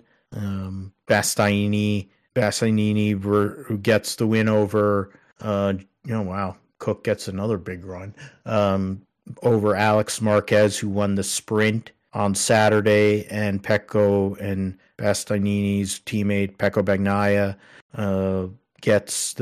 rounds out the podium, double podium for the Ducati factory. Jorge Martin finishes behind Bagnaia in both the sprint and the race. Yamahas get a 5-7 from Quartararo and Morbidelli. Sandwiched in between is Marco Bezzecchi with the VR46. And Luca Marini, his teammate and the brother of Valentino Rossi, is rumored to be going to Honda to take over the ride being vacated by Marc Marquez. Amongst that's at least one person that is in play. Fabio Di Gianantonio is another one that's in talks, but doesn't sound like that's going to be the case. There were Miguel Oliveira, I think, was the initial choice, but they didn't want to give him a multi-year deal, so he didn't want to take that, considering some of the options he may have. And being a multi-time Grand Prix winner, the Aprilia package right now is much more competitive than Honda. The standings right now, Pecco Bagnaia has a 14-point lead on Jorge Martin with 2 races to go, or 4 total races to go, because they have 2 sprints and 2 races, 2 actual races. Marco Bezzecchi solidly in third, Brad Binder basically solid in fourth. Johan Zarco and Alicia Spargo separated by 2 points for fifth. Then Maverick Vinales and Luca Marini, 4 points separating those 2 guys. Fabio Quartararo, Joan Mir, Alex Marquez for the last couple of spots in the top 10 separated. There's 7 points for those guys. Then in Moto2, go over here. I'm trying to just bring that up. Moto2, Pedro Costa, finally, after what has been essentially we thought was going to happen at the onset of the season, but Pedro Acosta ends up winning the Moto2 title and has won in Moto3, he's won in Moto2, and he's going to be moving on to Tech 3 to race for Gas and KTM. So that is something to see what he's going to be able to do next season as a rookie in MotoGP. We'll see what happens there. In the race itself, though, Filipe Aldeguer, who's another person who's being talked about to possibly move up into MotoGP next year, possibly to take over the ride Luca Marini might be exiting, gets the win over Acosta. Ramirez third for the OnlyFans American Racing Team, so a big result for them. Joe Roberts finishes 8th. Then I'm trying to see who else. Yeah, Sean Dillon Kelly racing for the Forward team, finished 19th. I'm trying to look for the other, and Rory Skinner finished 20th in the Grand Prix. So you want to go and look at the standings. So Pedro Acosta is your Moto2 World Champion. Tony Arbolino solidly in second. Jake Dixon has a 21-point lead over Aldeguer. And then you add another 24-point lead on Aaron Canet. Somikat Chantra is in sixth. Joe Roberts is 3.5 points behind Sergio Garcia for 13th, and probably not going to get up there to the top 10. Would need a lot of help to get to 10th or even 11th. I think best case scenario in the next 2 rounds is to possibly get up to Sam Lowe's there. Ramirez getting his best finish of the year and tripling the amount of points he's had with his podium finish, moves up to 17th in points. Skinner 28th in points with 2 points so far this year, and Sean Dillon Kelly, the last person who has scored a point so far this year. Bunch of guys who have either had wild cards or not raced all year, don't have any points. I think there's only maybe 2 guys that have raced all year that haven't scored a point, so something to look at. They'll be racing at Qatar here this coming weekend getting ready for the end of their season, seeing what they can do. In NHRA, the season finale, the NHRA finals at Pomona, sees Doug Coletta get the race victory, and win his first Top Fuel title after he's been at this game going back to the 90s, after he stopped racing in USAC, goes and gets that victory, goes and wins, beats Leah Pruitt in the finals to go and get that championship. What's it called? Trying to look. Doug Coletta came out from the number 5 spot, beat Dan Mercier, Josh Hart, and Justin Ashley on his way to the final. Leah Pruitt from the number 6 spot beat Tony Schumacher, Antron Brown, and Steve Torrance to get to the final. Austin Prock was the number 1 qualifier, but got knocked out in the second round. In Funny Car, Chad Green gets his first career victory against Tim Wilkerson. Green was the number 8 qualifier, beat J.R. Todd, Robert Height, who was the number 1 qualifier and competing for the championship. Blake Alexander beats Blake Alexander. Matt Hagan ends up losing to Blake Alexander, but he had done enough to become now a 4-time Funny Car champion, winning the first championship for Tony Stewart Racing in NHRA.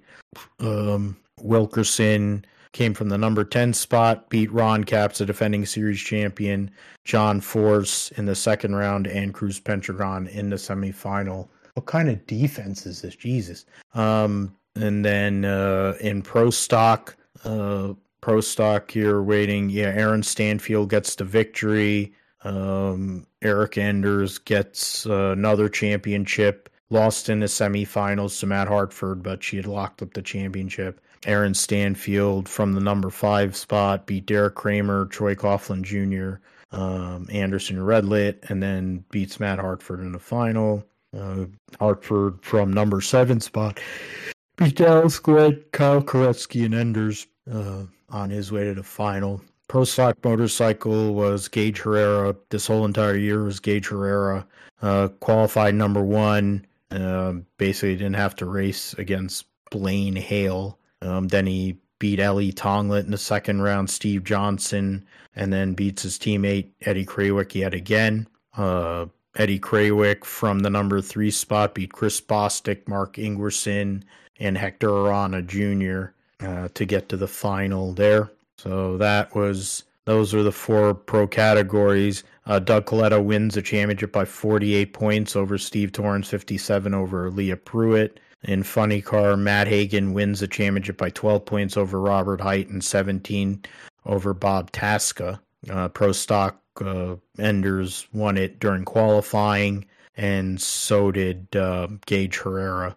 Both those drivers won their championships during the qualifying session. Rally Japan, of course, Cali Rovanpera has won the championship already. Manufacturers Championship, I think, is still might be in play, or I mean, maybe I might be wrong on that, but last race of the season, Rally Japan, the championship standings in terms of drivers. Efren Evans has a 7-point lead over Thierry Neuville, so Toyota trying to get a 1-2 in the standings, so we'll see if that happens. Otanek in fourth, Sebastian Ogier, who hasn't run every race, but is fifth. Lappy for Hyundai right now in sixth. Katsuda seventh, racing his home rally, see what he can do there. Actually, Oliver Solberg, who's racing in a WRC2, is actually in 10th in the World Championship, which is something. And then Manufacturers Championship is Toyota. Yeah, they won it. Yeah, so Toyota's won the Manufacturers Championship. They're 105 points ahead of Hyundai. So, yeah, so that's what's going on there. So we'll see what happens in Rally Japan to end the 2023 World Rally Championship season. And then, I mean, in terms of news going on, Ben Bayshore's moving to Legacy Motor Club to work with John Hunter in Cup next year. Marc Marquez, who's moving over to Ducati, is going to bring Red Bull with him. He got a bunch of IMSA announcements with driver lineups in all classes. Alexander Rossi will race in Rolex 24 for FAF, and the McLaren. Oliver Jarvis will be a full-time regular in that FAF McLaren. The Iron Lynx Lamborghini, they'll race 3 Lamborghini Huracans at the Rolex 24, one for the Iron Dames, coming off of their victory at Bahrain to end the GTM category. Raffaele Marciello is moving, more than likely moving to BMW to race in the World Endurance Championship in prototype category. Daniel Juncadella, a longtime Mercedes driver, is going to be racing for Corvette. So that's a big pickup there. Go through some of these other people. I got that. And get through that. Yeah, so Kirk, Jarvis, then AO Racing, who's been racing those wildly painted Porsches. They're going to race one Porsche with Sebastian Priaulx in GT Pro. Hyatt and Paul-Loup Chatin, who competed for the championship in LMP2 this year with the heck am I forgetting his name now? Ben Keating. They're going to be in LMP2 racing next year, so that category is going to be quite deep and interesting next year. Mario Farnbacher and Zachary Robichon will be moving over to Harder Racing and Aston Martin. So that's just a few. Yeah, Earl Bamber is going to race the Enduros for Corvette, and then he'll of course be racing for Ganassi in the World Endurance Championship in the Cadillac LMDH on the World Endurance side. So that'll be his other job there. Sebastian Bourdais and Renger van de Zande will continue in the 01 Ganassi LMDH in IMSA. So that's those are some of the news items there in the world of sports cars. And the one last thing I'll bring up is with recent news here the last couple of days that the great Ken Squire, his health is deteriorating and he might be at the end. It's one thing for me as someone who has written had time writing, someone who has been able to cover the sport with this podcast and talk about motorsports and have platforms to go to talk about this passion of mine. It wouldn't be there without the likes and the people like Ken Squire. His voice is something that basically was a part of my childhood. The Squireisms and everything. I caught him on the later end of his career, but for him, I think one of the great things was those years with Darlington where they would invite him back and they'd have Ned Jarrett as well, and they'd come back during the second stage of the Southern 500 and they'd call the race. And that's where Eric Jones got his nickname. I always go and say that Jones boy from Byron, Michigan, that Truax kid from Mayetta, New Jersey, all those great lines, all the great sayings and Squireisms and all.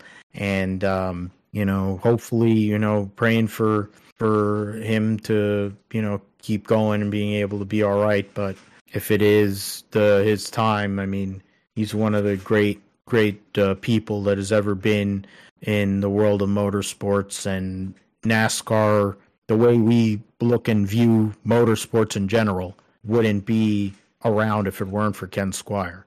So, hopefully thoughts and our prayers for Ken Squire right now at this time. Josh, let us know what's going on in the world of sim racing and gaming on the sim segment.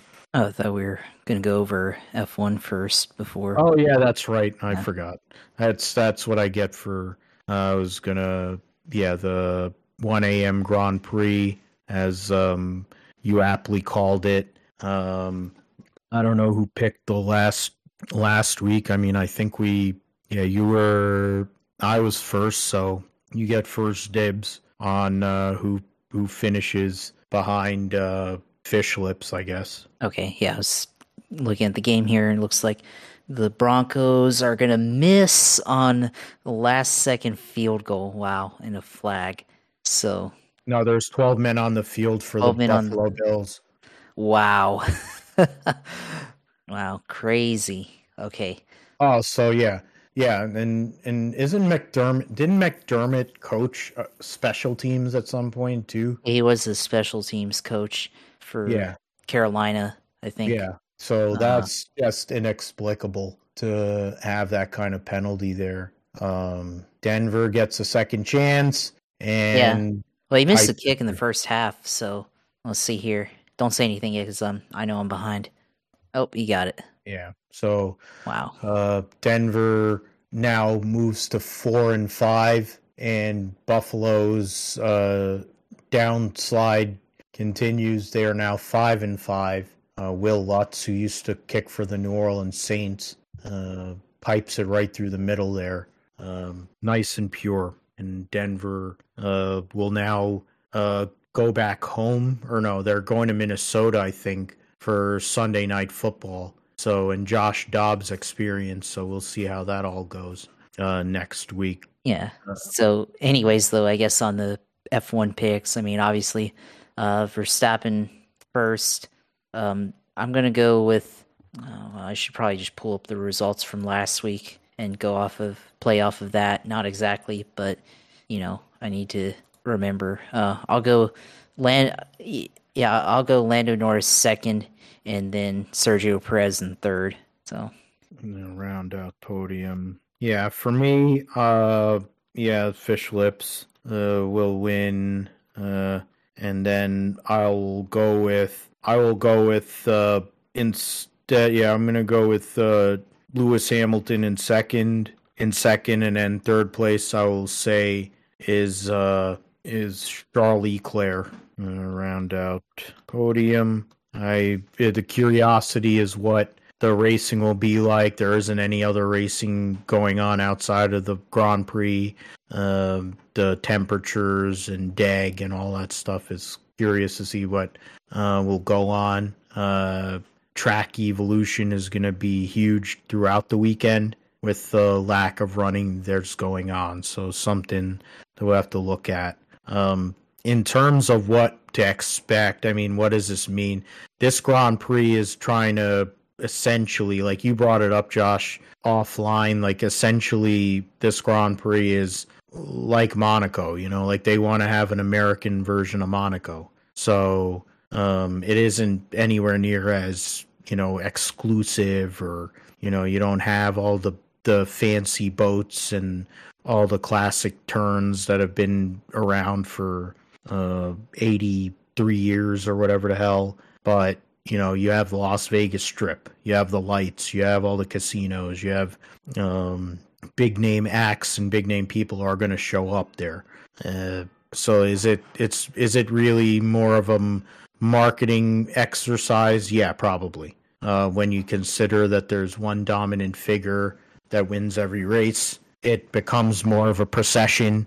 And knowing that a lot of people are just going to be shit-faced and drunk and throwing up all over themselves at that point of the evening, I guess that's what they want. But Formula One and Liberty has put in a lot of money building a permanent pit and build the buildings and pit road and garages and the whole thing. So I guess they really are invested in making sure this race comes off. So I guess we'll see how it does come off this weekend and talk about it next week on the GSP. Now we'll go to you, Josh, and talk about the sim racing, iRacing, and IndyCar you brought up earlier too, with what's going on with them and their the trials and tribulations they're going through with making a game. Yeah, I mean, IndyCar, I think it's a big story with motorsports games finally suspending development because they're pretty much all about to go under, I think. And yeah, it's really bad for them, obviously. And of course, even bad for IndyCar that they're not going to have their game produced. And, IndyCar, obviously, they're now looking at alternatives to getting their game. Well, come on, let's just make up with iRacing and get it over with and, sponsor the series again and get the, one of the biggest sim races in the world. I got to defend my title, man. So, I got to be able to come back and win it and everything. So get the iRacing Indy 500 back on the table and all that stuff and figure something out. Because this is not not what we want to see. Regardless of all this, don't want to see a title have to get canceled because, or suspended at least, because incompetency or financial whatever the issue is with the producing company. So it's unfortunate that it's come down to this, but again, like we said earlier, with Penske being able to promote the series, and I feel like some good foresight, we could have seen this from the get-go. Or at least they could have made better decisions on that. They didn't have to partner with this company, which they made NASCAR Ignition and 2021 Ignition, and that was really bad. And I don't really know why they had to partner with this company to come out with the game that ultimately is probably never going to come out. So it's unfortunate, but we'll have to. Hopefully they are able to correct the result. So as for my sim racing, mainly focused on NASCAR 87s at Fontana. It was good runs there. Finished top 5 in my or top 10, top 5 in my runs there this weekend or this past week. It was tires. Tires are important.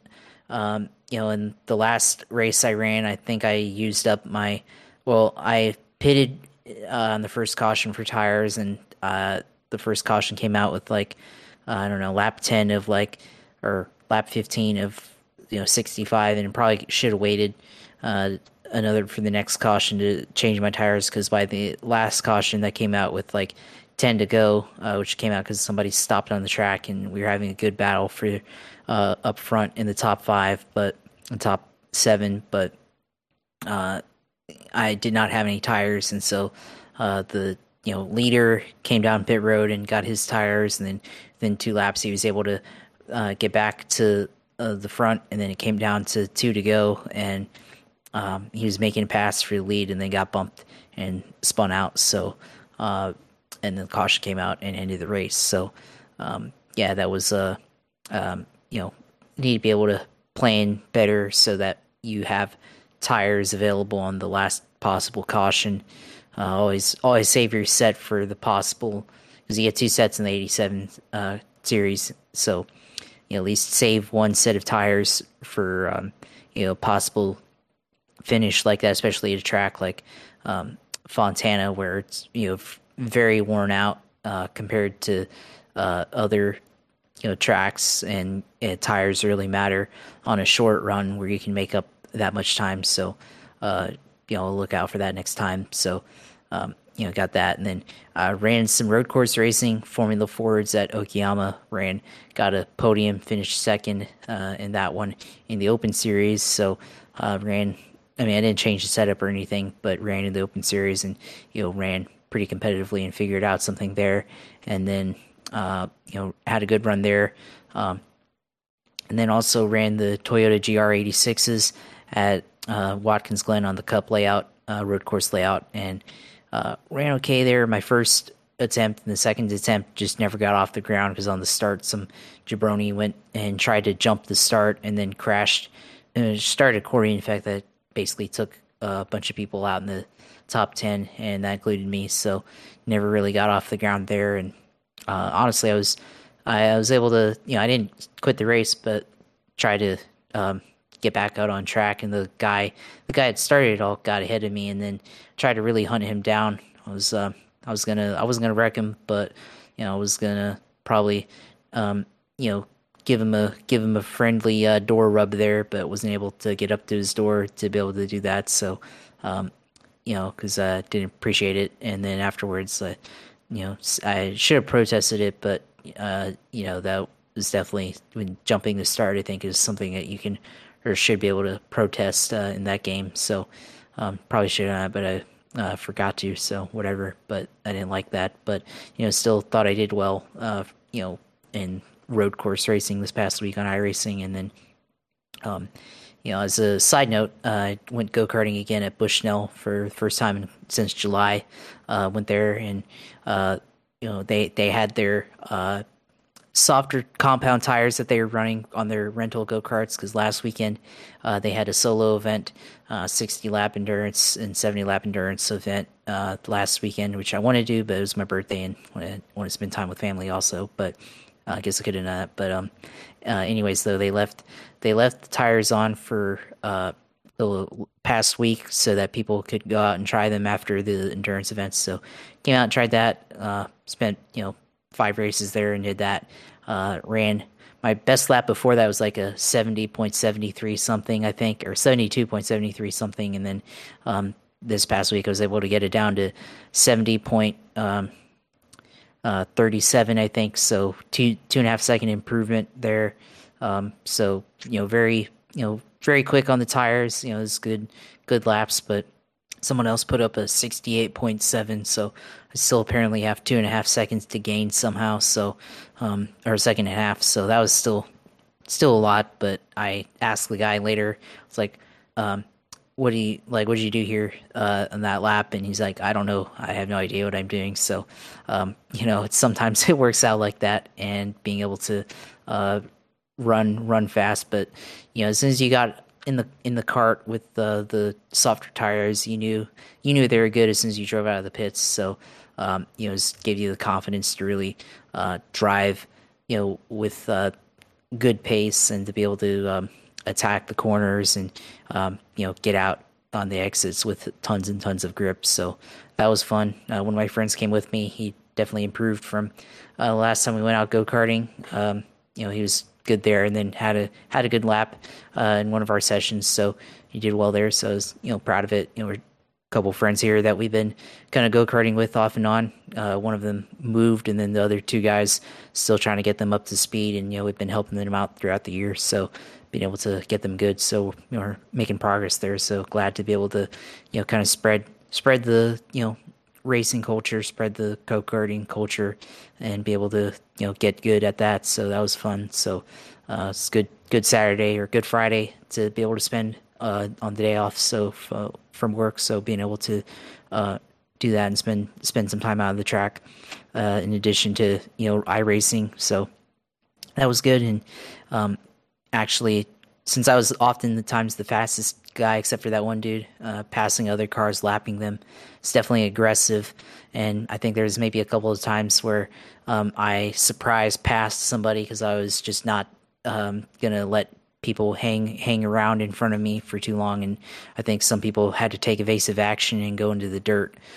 So that was kind of part of it, but I was trying to not waste any time, trying to put down laps on these good tires and not waste that opportunity. So had to be able to pass them very aggressively, and obviously having the confidence to do that with softer compound tires, lets you do that and come out on the other side without losing too much time. So had to do it, but it was fun being able to race out there on Friday. So hopefully do it again later. Got to try to get back into one of the pro karts, I guess. But until then, try to still improve and hone the craft on the rental karts. So as always, that's fun. So good weekend of real racing, I guess, and good weekend of sim racing decently. So of course, the streams, of course, when I stream, Twitch TV/usailor2, Twitter takes and everything at JP Huffline on Twitter, and then of course our podcast, which we upload the show, YouTube at Gripshare Podcast. So go on there and watch our streams and watch our content on there, and follow me for insight on the Jacksonville Jaguars and other racing takes and all that stuff. So follow me on there and see what I'm thinking, and good chance I'll probably just repeat what I see or tweet on there onto the show and give more expanded thought on that. So follow me on there. So yeah, as always, glad to be able to do it for another week and be able to talk about it on here with you. Oh, absolutely, man. As always, say wouldn't want to do it with anyone else. We have fun here, even when we see horrendous football like what the Buffalo Bills played today. The Jekyll and Hyde that is the Buffalo Bills. I think they're turning into the San Diego LA Chargers with how bad they're performing. But in terms of, we got this deal. We talk about it. Been doing this for 4 years, almost getting to the end of season 4. Just crazy to think, and close to 200 episodes, which is also crazy to think. Here you can find us you can find us anywhere you find podcasts. Basically, you can find the show on my blog site, philipgmatthew.com. You can find me at pgmatthew28 on X, Twitter, whatever. You can find me at philipgmatthew28 on Insta. Find us, of course, on YouTube, as Josh mentioned. And so to find us with the video stream, and also getting the show out with the sound on Podbean, amongst other places. You find us over there. So that is how to follow us, and at GripsterPod on Twitter as well. So with that, we will be back for next week on episode 195 with the Gripster podcast, and talk about Formula One, the Las Vegas Grand Prix. We will get into NFL Week 11 and whatever else is coming up in regards to the world of motorsports. We'll talk about here on the Gripster podcast. So for Josh, I'm Phil. Take care, and we'll see you next time.